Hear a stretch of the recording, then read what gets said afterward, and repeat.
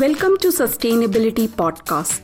Our podcast brings you interviews with innovative pioneers, change makers, young leaders, social workers, academicians, and industry thought leaders related to the field of sustainable supply chain. Our goal is to provide sustainability professionals, young managers, academicians, and anyone who is eager to make a sustainable impact. And I'm your host, Vaishali Beth. Hello everyone. Today our guest is Parvati Vasanta. Since April 2019, Parvati is a project manager at Bertelsmann Stiftung within the program Germany and Asia, and she is working on the country focus of India as well as Asia-related topics. The Bertelsmann Stiftung is an independent foundation based in Germany. During a scholarship program of the German Academic Exchange Service, Parvati worked in 2012-13 as an academic for German literature and German as a foreign language at JNU University, India. She wrote articles on interculturalism that were published in anthologies like German Studies in India. From 2014 until 2019, she was managing director at the Indian Honorary Consulate in Stuttgart in Germany, where she worked under the mission to foster the economic and political relationships between Germany and India. She counseled political institutions, private enterprises, and non-profit organizations to build up their cooperation and relationships with India. She headed the conceptualization and implementation of several major international events in Germany and India. Furthermore, she was heading the Indian Business Center in Stuttgart, helping Indian companies to enter the German market and establish their businesses. So let's welcome Parvati to our show today. Thank you so much for having me. I'm very excited to be part of this podcast. Parvati, can you tell us more about Bertelsmann Stiftung? The Bertelsmann Stiftung is an independent, operational non-profit foundation under private law based in Gütersloh, Germany. The foundation has close to 400 employees, and at the moment about 70 projects are being run by the Bertelsmann Stiftung with an annual budget of about 86 million euros. And about 194 events are being implemented each year. So perhaps to go a little bit back into the history of the foundation, the Bertelsmann Stiftung was founded in 1977 based on the conviction of our founder, Mr. Reinhard Mohn, that Germany was not doing enough to consider the growing competition between the globe's various social and economic systems. So we therefore concentrate on developing solutions capable of addressing challenges in the range of societal sectors and at the same time ensuring the continuity of Germany's political, economic and social structures. The headquarters is in Gütersloh, so our main building is here in Gütersloh, where we also welcome you today. But the foundation has offices and affiliates in Brussels, Washington, Berlin, and Barcelona.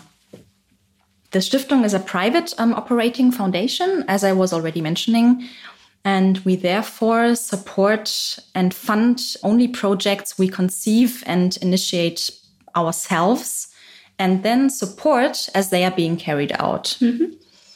Our goal is to contribute to social reform, and our activities are exclusively and directly philanthropic in nature.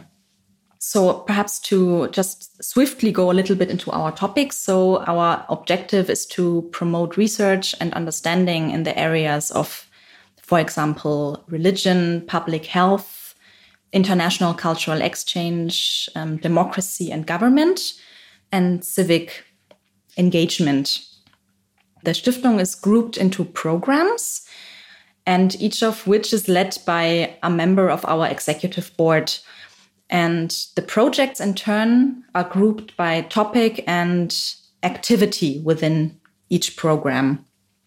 So our program, Germany and Asia, I am with, analyzes the changes taking place in Asia in order to develop recommendations for German and European policymakers.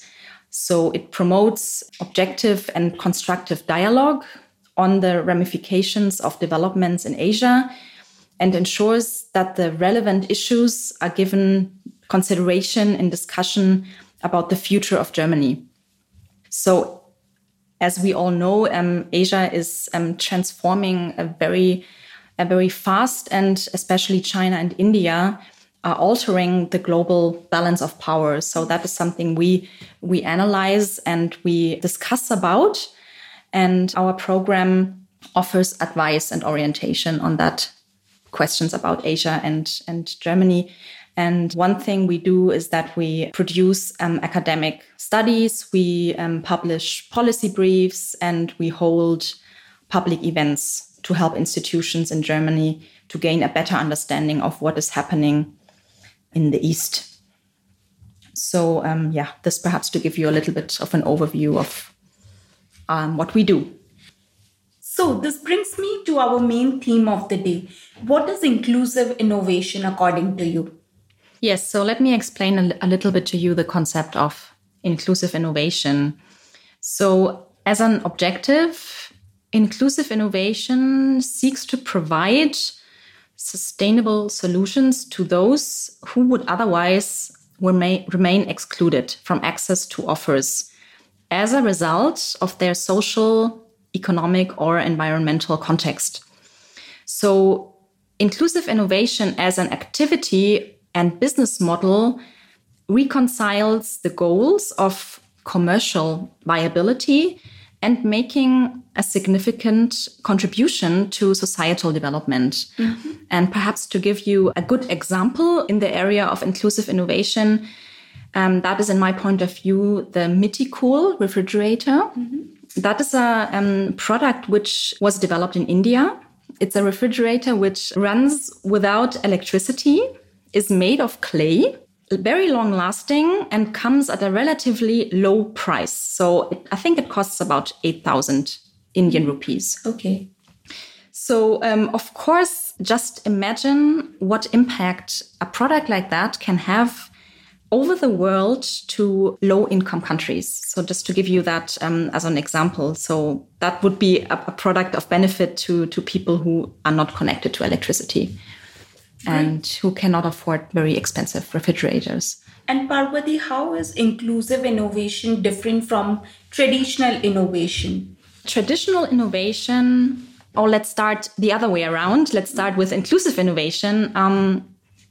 That relates to innovation activities performed with the ambition to provide more for less. Mm-hmm. So that is to conceive more functional solutions that are accessible to more customers as they require less resources and come at a lower price. So you actually get a very good package with the product in the area of inclusive innovation.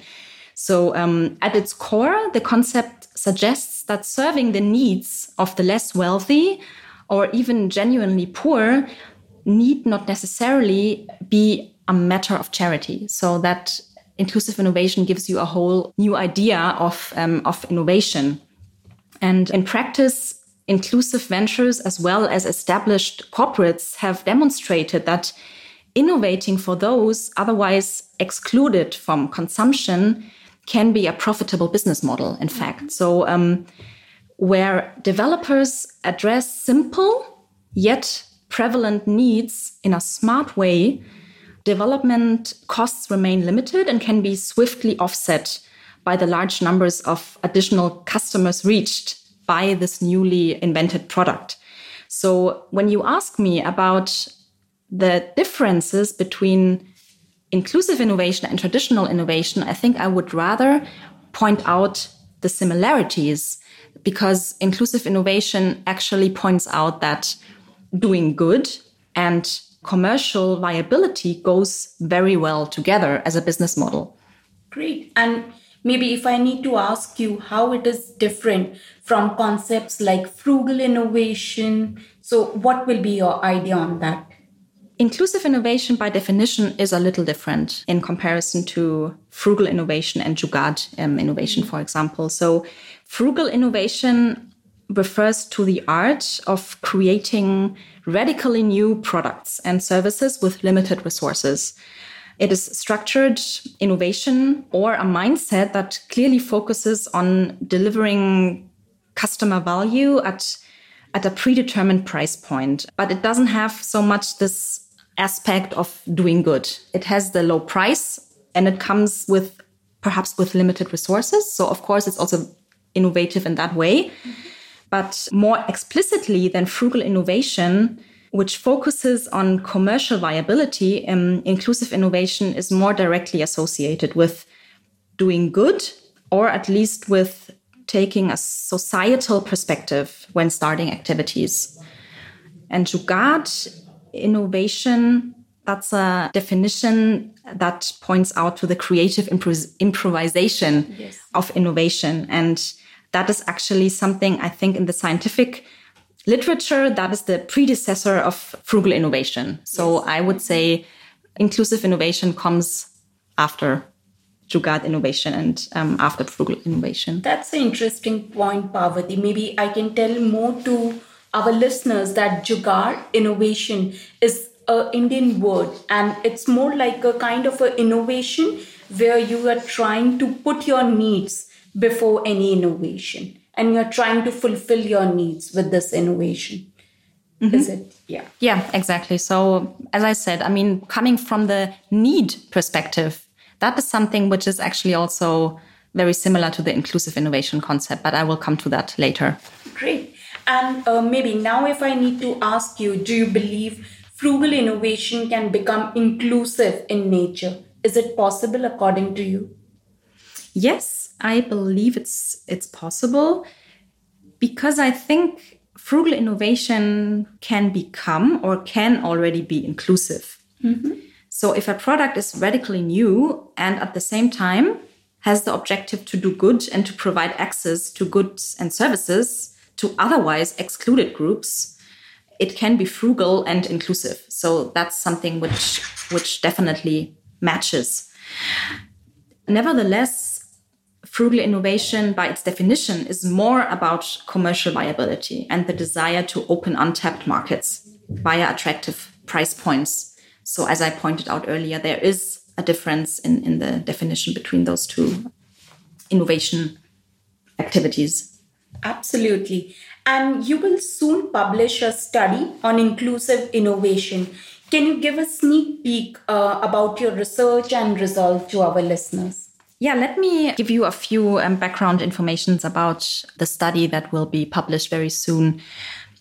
In both the political domain and in the impact investment community, inclusive innovation has become a much debated phenomenon in the recent years. In academic discussions, the term stands side by side with related, yet not identical concepts of frugal and jugaad innovation. Mm-hmm. So we talked about that earlier. In contrast to these concepts, however, the concept of inclusive innovation has remained more weakly defined. So as a result, inclusive innovation has represented a difficult to measure opportunity for business and society. Inclusive innovation is not captured by international indices that measure innovation because they are very often local and informal. So that means the founders often do not register patents or have huge R&D budgets. So basically the phenomenon is not being measured on a country level. And this was our approach. This was the academic void we wanted to close with the study Inclusive Innovation Atlas. So the atlas set out to, or was developed to amend this persistent fuzziness, first by clarifying our fundamental understanding of what inclusive innovation is, and then by providing concrete evidence of triggers, enabling conditions, and existing activities in the field of inclusive innovation in those Asian countries. So to give you a little bit more substance to this perhaps a little bit theoretical elaborations. So the study developed a two-dimensional approach to capture this phenomenon by measuring the challenges faced by countries against the capacities the countries have to solve them. The scores are based on a combination of primary and secondary data for 21 emerging countries.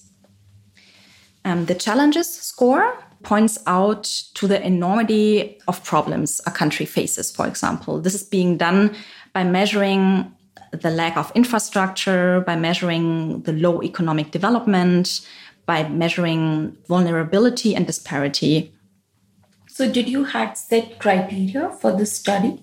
Yes, the criteria were set in the study, and those two perspectives, challenges and capacities, those are actually the main dimensions on the basis of which we developed a scoring system to show how much potential a country has with regard to inclusive innovation.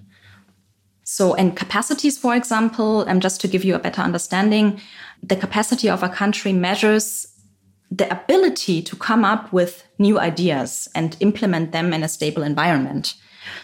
So we do this by measuring a society's preference for change, absorptive capacity of innovation, or we measure robust institutions and governance.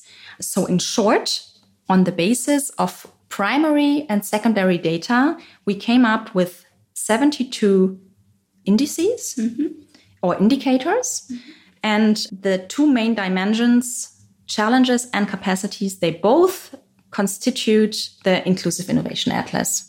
To go a little bit further, we also had primary data incorporated in the atlas. So the study provides evidence of existing activities. So we looked at, for example, political rhetoric and the general awareness among practitioners in the area of inclusive innovation. So basically looking at the genuine impact inclusive innovation has on a socio-economic development. So what we did regarding the method, empirically, insights are drawn from a broad-based survey of experts conducted in 2018. By means of the survey, 77 responses were collected for 21 countries across Asia.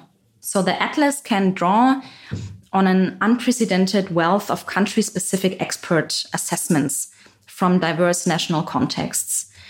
So Parvati, how do you group these countries together? Do you have any criteria or kind of any set rules when you select countries for your study?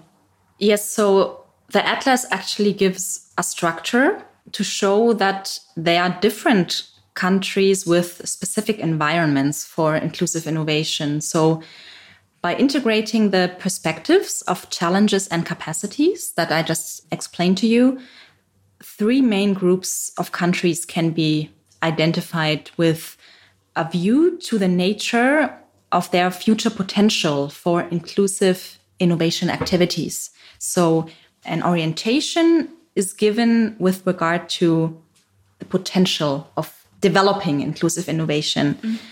So the first cluster is a group of countries showing significant challenges combined with a medium level of capacities. So those countries would, for example, be Bangladesh, Myanmar, or Nepal. And those countries we call or we identify as environments with challenge-driven opportunities. Okay. And the second cluster encompasses a number of countries with less severe, but still very real challenges, along with a higher capacity level. Those would be, for example, countries like India or Indonesia or the Philippines. And they are identified or they are referred to as natural environments for inclusive innovation because they have a very good relation between challenges, which actually trigger and which give a certain pressure to develop inclusive innovation, but at the same time have a solid level of capacities to deal and to implement the inclusive innovation products or services.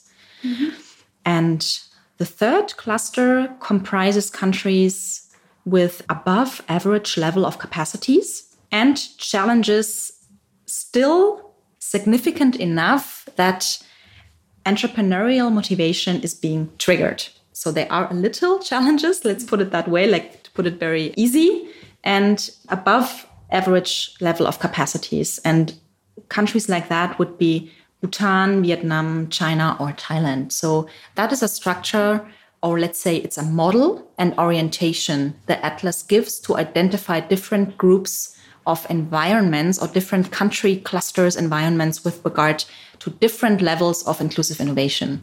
Great. And when we can look forward for this study to be published? The study will be published after the summer break. So you can look forward to the study in a few weeks. Definitely. And coming to my next question, do you think inclusive innovation and sustainability go hand in hand? Yes, I do think those two aspects go very well together. As I mentioned, inclusive innovation is much related to the thought of an inclusive economic growth. That, of course, also takes environmental aspects into consideration.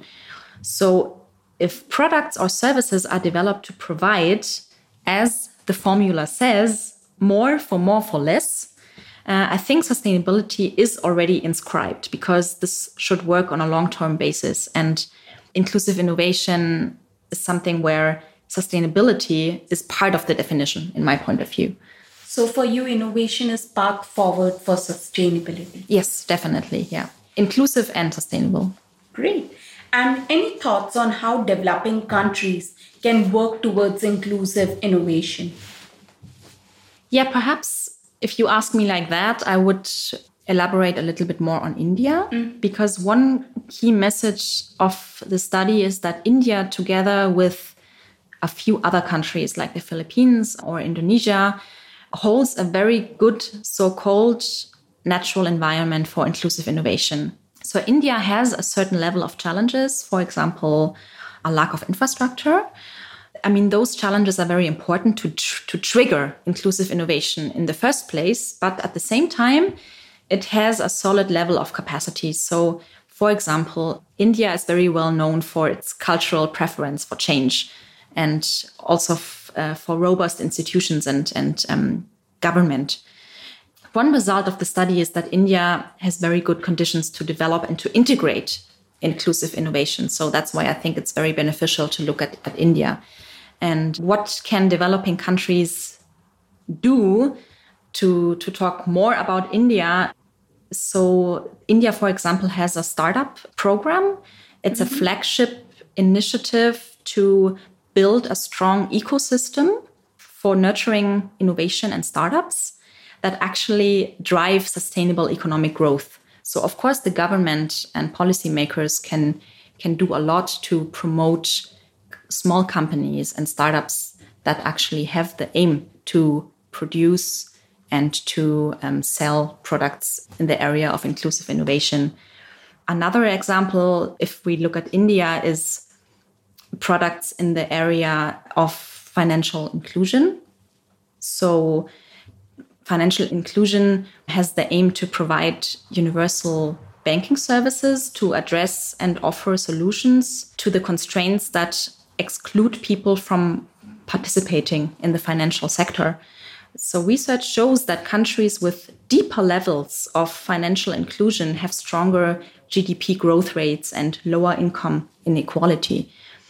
So I think if we look at innovations, so for example, digital innovations can have an inclusive impact if they apply on financial instruments. For example, bank accounts, credit outreach, insurance products, pensions and payments. I think the schemes which have been introduced by the government in the area of financial inclusion also already makes this correlation. But of course, there can be a lot more done to explore the effect and chances that lie in inclusive innovation. So Parvati, I think you are the right person for me to ask this question because you have worked on Indian projects and projects in Germany. So how you think Germany and India can partner together for such initiatives? This is a very important question because it actually refers to the practical recommendations and our target groups we would like to address with the topic inclusive innovation and why we think this is very important.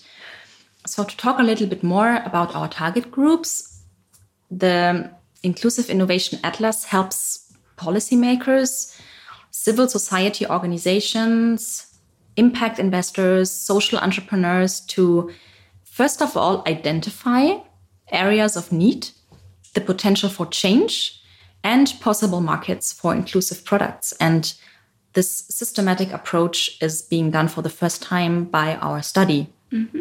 But of course, the study also implies that countries such as Germany and economic regions such as the European Union, which increasingly struggle to manage the consequences of growing social exclusion, could benefit from exploring the how, why, and where of inclusive innovation that is pursued in Asia and especially in India, because India is a country that has such a high level of potential for inclusive innovation. So such considerations can help decision makers in Europe more broadly to make informed decisions about how to promote inclusive innovation at home as part of a larger effort to create greater social, economic, and environmental sustainability for everyone. Yeah, so basically to deal with the question how inclusive innovation can be a tool to promote inclusive economic growth. So I think that connection is very important. Yes. So, but if we look especially at India and Germany, I think, first of all, the question how to innovate solutions that are reduced to basic functionalities that work at a lower cost and need less resources is something that, of course, also concerns us in Europe and Germany. I think Germany can expand and leverage its existing technology portfolio by the area of inclusive innovation. So by developing products from a user demand, that is something which is inscribed in inclusive innovation, and including consumers at the bottom of the pyramid. A mentality for inclusive innovation is not exclusive to emerging economies like India. And that even in technology-driven contexts like Germany, inclusive mindsets can be gained through active engagement with inclusive markets in and outside Europe.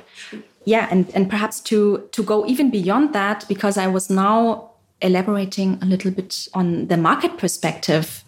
Of course, there's also a notable interest in inclusive approaches that can be identified among NGOs and applied research technology organizations as both are more challenge-driven than market-driven. So meaning many NGOs have to develop solutions for natural environments of inclusive innovation in pursuit of their mission, while many research organizations and technology organizations are at least partially funded to find solutions for socio-economic challenges.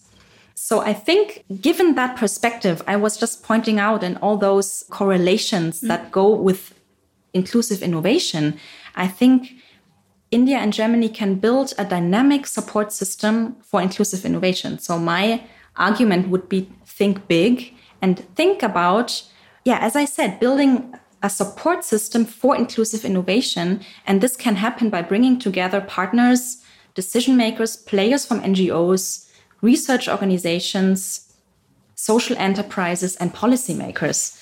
So I think Germany and India should work together in this multifaceted perspective in the area of inclusive innovation.